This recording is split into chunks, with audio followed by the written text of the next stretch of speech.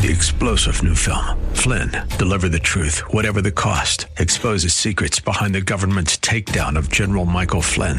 Flynn knew what the intel world had been up to. He ordered the first audit of the use of contractors. This set off alarm bells. He told the truth. He was the most dangerous person for Donald Trump to hire. They had to get rid of Flynn. Flynn, deliver the truth, whatever the cost. Available now. Watch it today. Go to salemnow.com. salemnow.com. Welcome back. Monday, December 19th, 2022. I am Seth Leibson, and I want to extend a not only big thanks to the producers, Bill and David, but really to J.D. Hayworth for taking the show Thursday and Friday. Really appreciate it. Wasn't able to be with you, and great to be able to call on J.D. in the clinch, and obviously great to have his voice as much as possible. So thank you, J.D. Thank you, Bill. Though we try every December, it's always fraught with danger to try to predict what the next year's political and cultural issues will be. January, the upcoming month, is named after the ancient Roman god Janus, who looked both backward and forward, what was behind to inform what shall or would be ahead. Taking a lemon from the television and op-ed commentary, though, we do get a few ideas. If nothing else, the ideas about what the television producers and op-ed writers want us to be thinking and talking and presumably doing about is broadcast and projected through them. From what I read last week and even today, education and the quote-unquote education wars are going to be with us in a large way next year. They should be. More on that in a moment. Briefly, I see the January 6th committee is finishing up its final hearings and has just issued a report with some criminal referrals to the Department of Justice. This will generate 3 or 4 days of news, interviews featuring Adam Schiff, Benny Thompson, and let's see if I'm right, probably more Liz Cheney than anyone else. It will receive somewhere north of 5,000% the coverage the Twitter files and releases of the past few weeks have received in total. That's not a hard guess. They have only received a few major news items, these 7 tranches of Twitter files that have been released, because nothing to see and nothing that should bother the press here.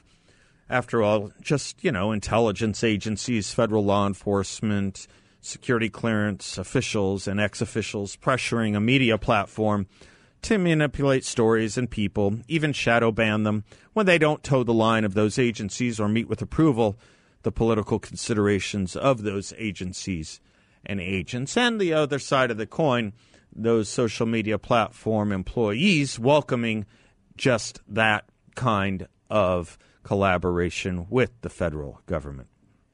You'd think newspapers and media would care about that, at least other media sources, especially after the decade of the 1970s, when the truly revelatory national hearings were all about the FBI and CIA doing just those sorts of things. To remind of what Justice Hugo Black and William O. Douglas co-wrote in the Pentagon Papers case, quote, "The press was to serve the governed, not the governors. The government's power to censor the press was abolished so that the press would remain forever free to censure the government." Close quote. Distinguish between censor and censure there, of course. Doesn't seem to be a whole lot of interest in that from the press these days, does there? In fact, one better, or worse. When it is discovered that the government was trying to censor the press, the rest of the press said, nothing to see here, all very ho-hum. There are bigger stories like January 6, 2020, which, by the way, likely would not have even found its energument in the first place if Twitter weren't doing the work of the FBI and censoring stories that would have changed all kinds of outcomes in November of 2020. Of course, there's a lack of interest from the mainstream press, too, because they actually agree with what was done. Anything to stop Republicans could be their operational hashtag or new motto. Not the truth, wherever it leads. Not we shall vigorously be a check on the government and on behalf of the citizens. No, more like here's what the citizens should believe, so we will tell them that, enhance stories that help, diminish, and downgrade ones that do not. To help continue in that process, of course, comes back to the beginning, the education wars I referenced a few moments ago. One side is poised to do everything it can to hold its vice grip on progressive agendas in our schools, and the other side is trying to change it back to a more traditional basis. The media write-ups would have you believe that is the conservative side that is doing the agitating, trying to revolutionize the education system, and to some antediluvian, monochromatic, waspy past or something. Since we're talking about a culture war with political implications, maybe the best actual description of what is going on was what Abraham Lincoln said in his second inaugural of the two sides involved in that war. He said, quote, "One of them would make war rather than let the nation survive, and the other would accept war rather than let it perish. And the war came," close quote. Pretty apt, especially that make war rather than let the nation survive business. It was our side that accepted the war that was being waged. Last week we talked about a major New York Times story on conservatives trying to ban books. Banning unhelpful stories about Joe Biden and his son never bothered the New York Times for what it's worth, but conservatives voicing concerns about sexual and racial books aimed at kindergartners did and evidently does. Today, the Washington Post picks up the ball and runs with it. There, in the Washington Post, E.J. Dionne has a piece titled, quote, "Book banning is bad policy. Let's make it bad politics," close quote. Helpfully, it is accompanied by a picture of an activist woman reading one theoretically banned book and a stack of 7 other books under it. The book the activist is reading is titled Gender Queer.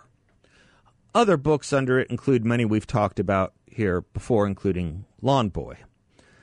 It's interesting to me that for all the folks telling us Lawn Boy is A, just fine, and B, not that prevalent, they keep displaying it. In any event, take the book the woman is reading, Gender Queer, as the exemplar of books that are being targeted in schools or being, in their words, banned. If you look up the specs on the book, it states the maturing or recommended reading age for this book is 18 years and up. 18-year-old readers and up. So you may ask, what is a book directed at adults in the first place even doing in an elementary or secondary school? Oh, I'm not suggesting people shouldn't read above their age or push themselves, but it does seem to me the wrong poster boy for revealing how blue-nosed conservatives are about what books are appropriate in public elementary and high schools would be something called Gender Queer. This is a book that even liberal Wikipedia describes in its first sentence on it as, quote, "a graphic memoir written and illustrated by one Maya Kobabe.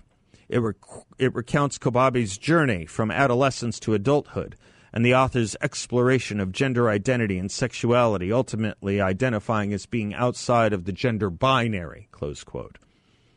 Yeah, maybe not the case you want to take or make for pushing literacy on the public dime with the public dole to elementary and high school students. Or maybe it is. And if it is, then maybe there's our point precisely being made for us. Are we done, after all, teaching Shakespeare and Mark Twain? Are those authors even known? We've, of course, discussed Lawn Boy, one of the books in the list or in the stack, and I don't really want to go into the other books in the picture accompanying E.J. Dionne's piece. What Dionne goes on to write himself is a chapter under our ongoing, own book or title on bias called This Is How They Do It. He writes, quote, "The current spate of book banning is not new. That doesn't make it any less dangerous. A new round of censorship has sturdy roots in a right-wing movement that uses slogans around parental rights to defend removing books from libraries in the names of protecting children." He then goes on to write, quote, "Opponents of censorship heartily agree that parents should have an important say in how schools work and how public libraries serve our children.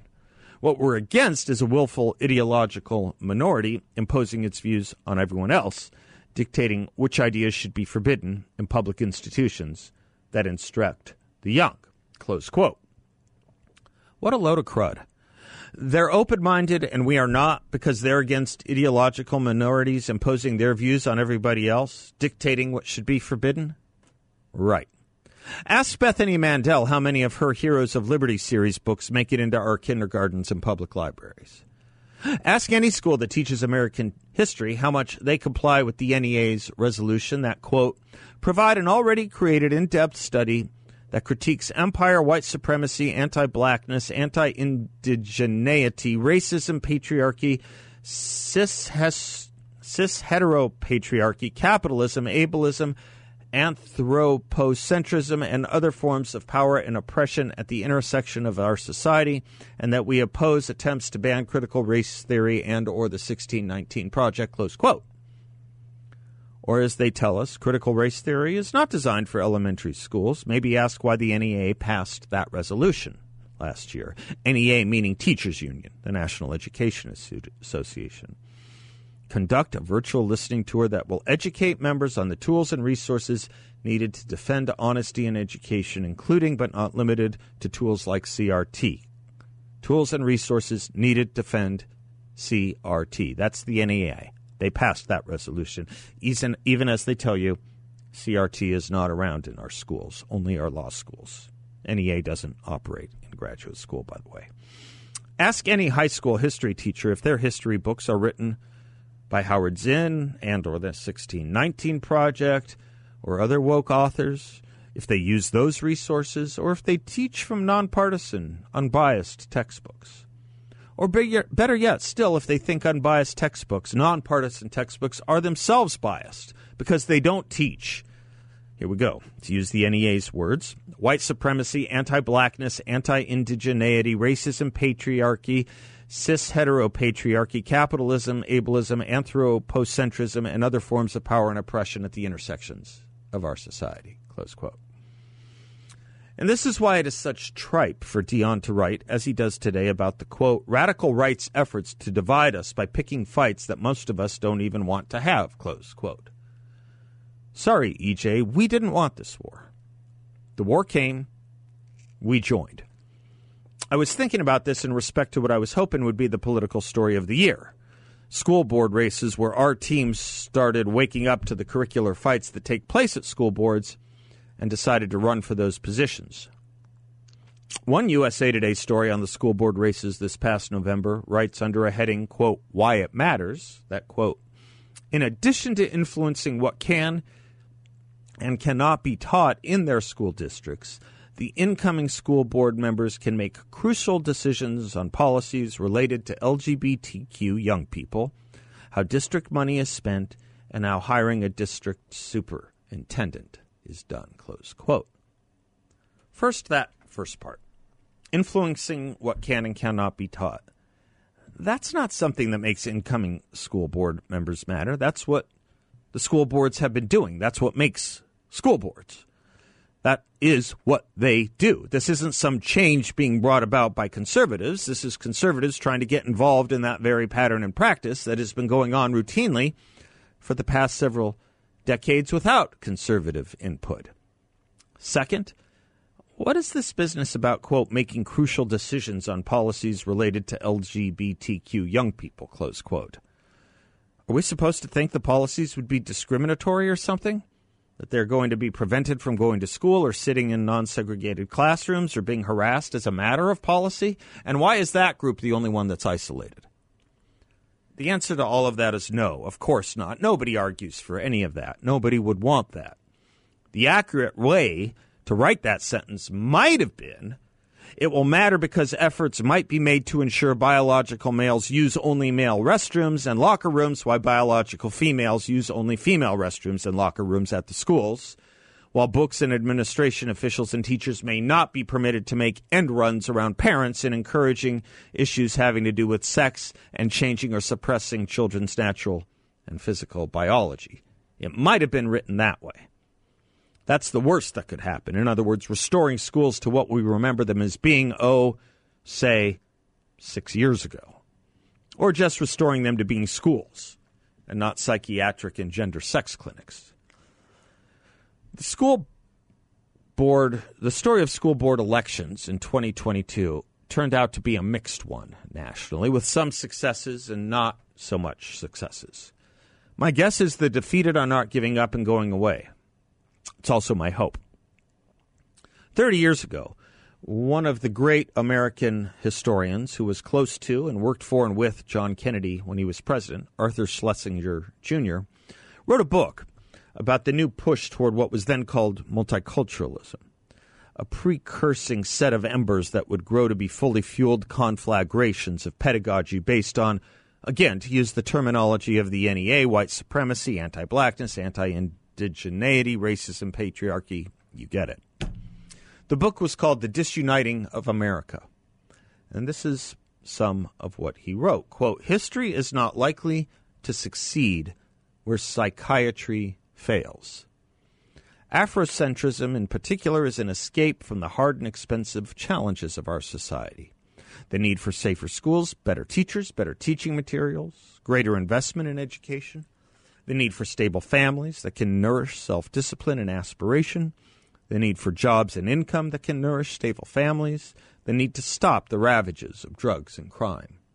Close quote. That was nearly 30 years ago.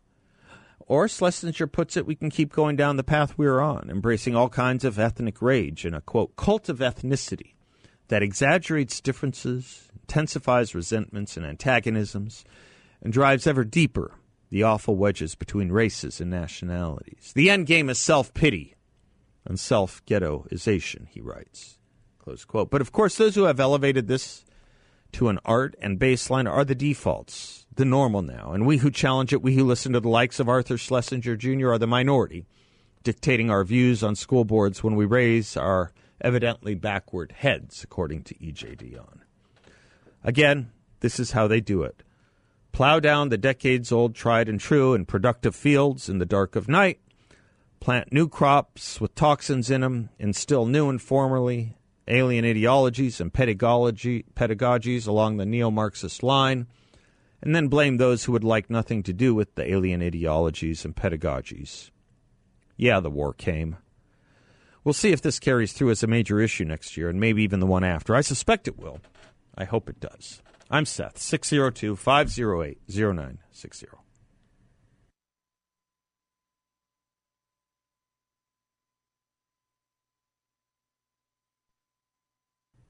Welcome back to the Seth Leibsohn Show.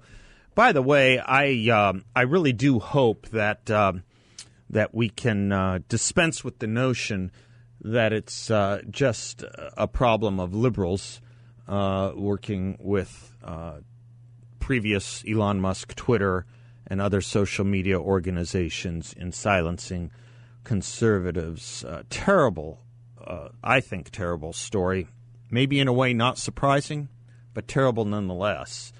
Over at The Federalist, take a look at it if you want to be really upset. Jordan Boyd has a piece out today how this quote-unquote conservative organization, The Bulwark, this is the, not The Bulwark. Sorry, they have their own problems. This is The Dispatch. This quote-unquote conservative organization, The Dispatch, David French, Jonah Goldberg, and Steve Hayes, they've been working with organizations like Facebook, profiting off organizations like Facebook by giving them cover for censoring stories about Joe Biden and about Donald Trump and about COVID and all the rest. You wonder how these organizations, these new media startups, can make enough money to hire people that take such big salaries or require such big operational salaries. You wonder about that? Well, here's part of that answer. Sure, they have funders. Of course they do, individual funders, and there's nothing wrong with that. But they also evidently get contracts with the likes of Facebook to, quote, unquote, reduce the spread of misinformation and provide more reliable information to users. It really makes the stomach churn. It just really does.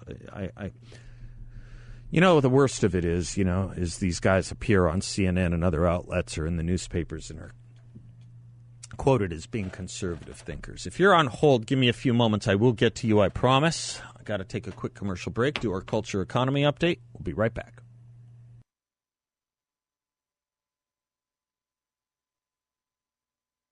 Welcome back to the Seth Leibsohn Show, 34 after the hour, and that brings us our Culture and Economy Update with John Dombrowski. He is the president and founder Grand Canyon Planning Associates, GrandCanyonPlanning.com, his website, and a great way to reach him. And you can also hear him every Saturday morning at 7 a.m. The Word on Wealth is his radio show right here on 960 The Patriot. How are you, John? Happy Monday. Happy Monday, Seth. We're gonna, I don't know, is this one of these weeks where it's a lot's going to be, we're going to learn a lot about housing and real estate, a lot of reports coming out on building permits and National Association of Realtors and that sort of thing. That's what it looks like to me. Yeah, we've got a lot of economic news coming out as we do every week. It just seems like something's happening every day. Yeah. But we're starting to, look at and see, what type of an effect has the interest rate hikes had not only on the general economy but on housing as well. And obviously we're seeing a slowdown in housing. We're seeing prices beginning to come down. And these economic numbers that we're going to be receiving will give us a little more indication as to what's happening. Is it slowing? Are we getting down to a point to where maybe we're hitting a bottom on that? I did hear one report today, or an opinion today, that maybe the thought is that the housing market maybe is hitting a bottom right now. But I think that's a little too premature. A little premature for that obituary. So. Yeah. If it is true, though, that housing prices are going to go down, I presume, you straighten me out if I'm wrong, this was a big story here for a couple of years. I presume that means rental prices go down too? Yep, everything's we're starting to see a softening even in the cost for rentals, which is a positive because they've certainly been elevated to a point to where it's difficult for people to qualify to even lease a property. Now, one of the things is that these leasing companies are very strict as to what they're looking for from tenants.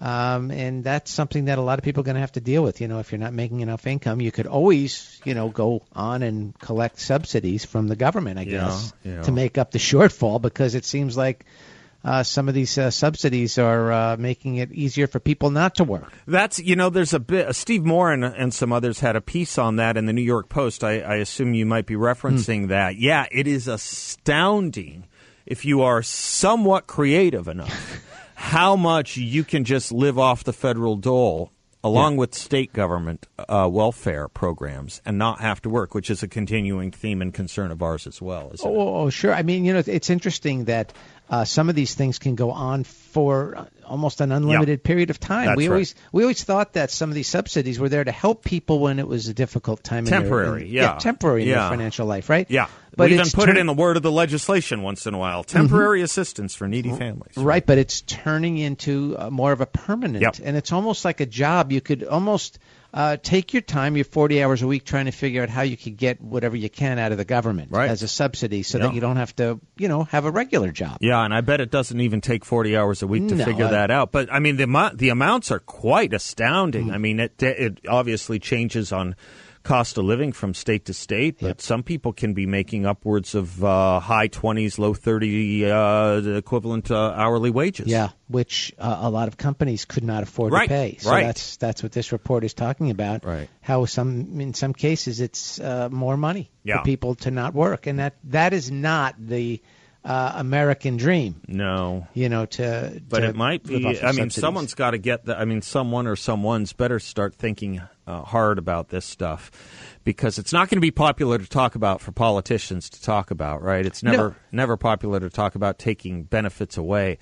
But, boy, we're going to have a perfect storm of labor and employment lack and chasm and unemployment going through the roof if we don't arrest this issue. I just bring it back to the family, Seth, again. Yes, sir. If you've got children at home, do you want to raise your children basically to say, hey, we're your parents, we're paying for your food right now, we're raising you, we're paying you for your education and paying all these things for you, and we're just going to do that for the rest of our lives. You don't ever have to think about it. We're going to take care of it all. If that's the way you're going to raise your children, then they're going to probably expect to get these benefits from the government. It tends to be, sadly, a little bit generational, doesn't it? Yeah, and so we need to teach our kids a little bit more independence and to be self-reliant. Yeah, that's a task. Maybe Yeah. you and I can team up on something for that some way, You somehow. got I think about it a lot, John. You'd be good at it. Thank you, sir. Securities and advisory services offered through Creative One Securities LLC, member of FINRA SIPC, and an investment advisor, Grant King and Planning Associates LLC, and Creative One Securities LLC are not affiliated. Thank you so much, Seth. Nice kicking the week off with you, John. As You bet. always, we'll talk to you tomorrow. God bless you, sir. I am Seth Leibson. We will be right back. Welcome back to the Seth Leibson Show, 602-508-0960. Mike has been patiently awaiting. You're in Carefree. Mike, thank you for your patience and call. Oh, thank you, Seth. Well, I was listening to your monologue, and the hypocrisy of the educational, Leviathan is just incredible. They talk about ending patriarchy, white supremacy, and this, that, and the other, and yet all the Ivy League schools still have legacy admissions. Yeah, that's a good point. Which are, and in addition, all of these educational institutions and most colleges have special dispensations for other members of the educational elite, where they have tuition forgiveness. Yes. Between educations. Yes. And all of these things are, examples of giving money that really comes from the federal government to your friend. Yep. And that's technically a violation of the Hatch Act. Yeah. People don't realize that a lot of these schools, of course, even if you take out the financial aid, the federal financial aid stuff, even if you take that out, a lot of these schools, especially the bigger named schools, and not just the Ivy Leagues, they take in billions from the federal government, billions. And they do play this game, Mike, all the while lecturing us about how divided we are as a country. There are probably few places as divisive. I was going to say colleges and universities now the way they do it, but I think it's the entire warp and woof of the education system, with not only certain scholarships available to only certain kinds of people, but what's being decided by the Supreme Court this year when it comes to applications that were disparately impacting Asian Americans, that out of North Carolina and Harvard. But excuse me, I mean, if you want to create more and more disunity at the K through 12 level, just keep going along with the curriculum we have. Just keep doing what you're doing. Just keep teaching people that they are not products of one country and they are not products of one species named human.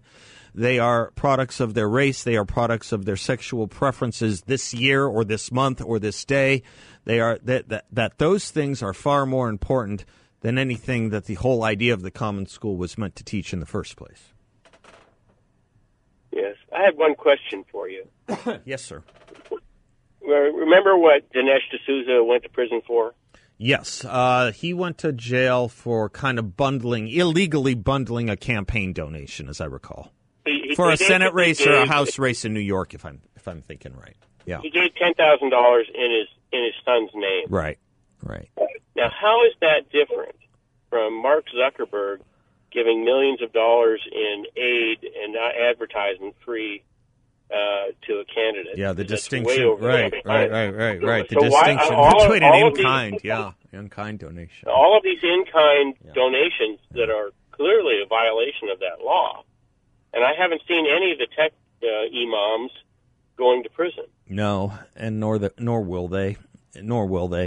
You know, I mean, the only real thing I want our House of Representatives to do with the new Republican majority is go after the Department of Justice.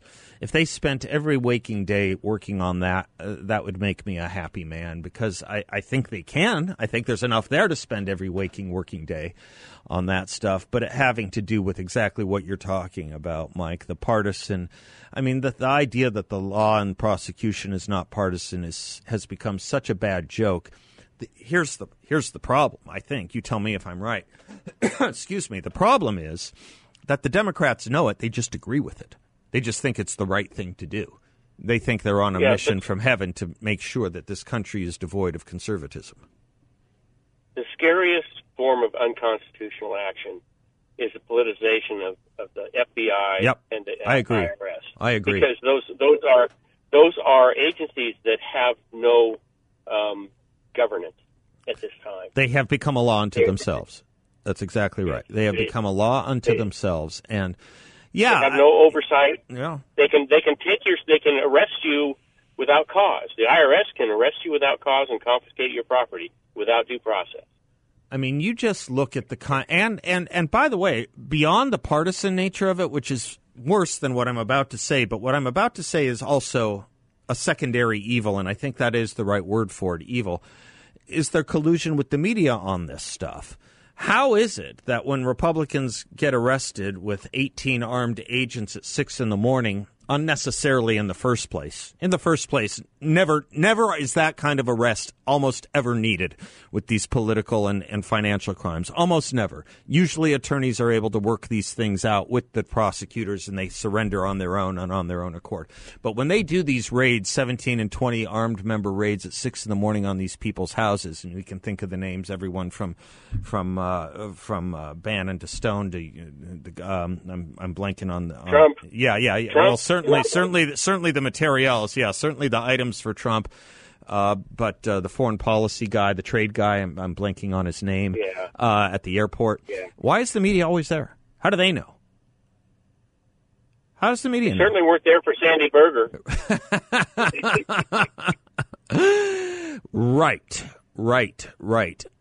We're going to get into some choppy waters and have to stay close to Mike on the issue you raise with these quote-unquote in-kind donations, because, yes, of course, it's enforced only in the breach or in a partisan way, but I have to tell you, I have heard more and more people talk about campaign finance reform law in a way that I have to tell you I get a little nervous about.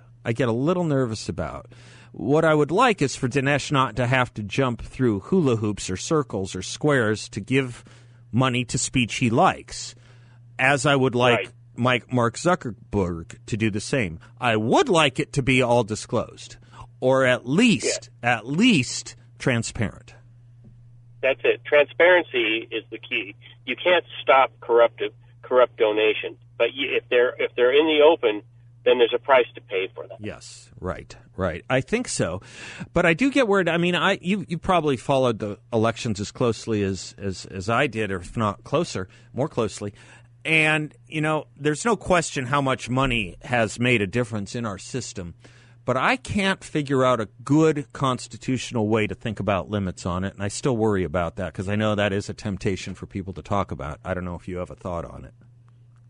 I don't think you can. Like I said, I think you have to make everything transparent, and I think you should have to publish it. Yeah. Not just make it transparent, not deny it. Yeah. So that if somebody takes $3 million from Tom Steyer to turn Arizona purple, they have to put that in and say, who the heck is Tom Steyer? I think that's right. And then there's another side to that coin, too, which is why the quote-unquote anonymous money situation came about, which is some people will have retribution based on that. See, that you could do. You could have it transparent with a law that no one can suffer retribution for exercising their political speech. That might work. That might be the way out. You don't lose a job, you don't lose a promotion, that kind of thing. You have to have a corollary law of no doxing. Yeah. You can say their name, but not. Yeah, no doxing, no financial, no employment. Right. Almost a civil right. Almost adding it to the Chapter 7 of the Civil, or Chapter 6 and 7 of the Civil Rights. Almost, maybe that's the way we should think. Boy, Mike, you gave me a lot of ideas on this call. Thank you, sir. Worth the wait. Thank you. Have a great day. You do the same. You have a great day. I'm Seth Leibson. We'll be right back.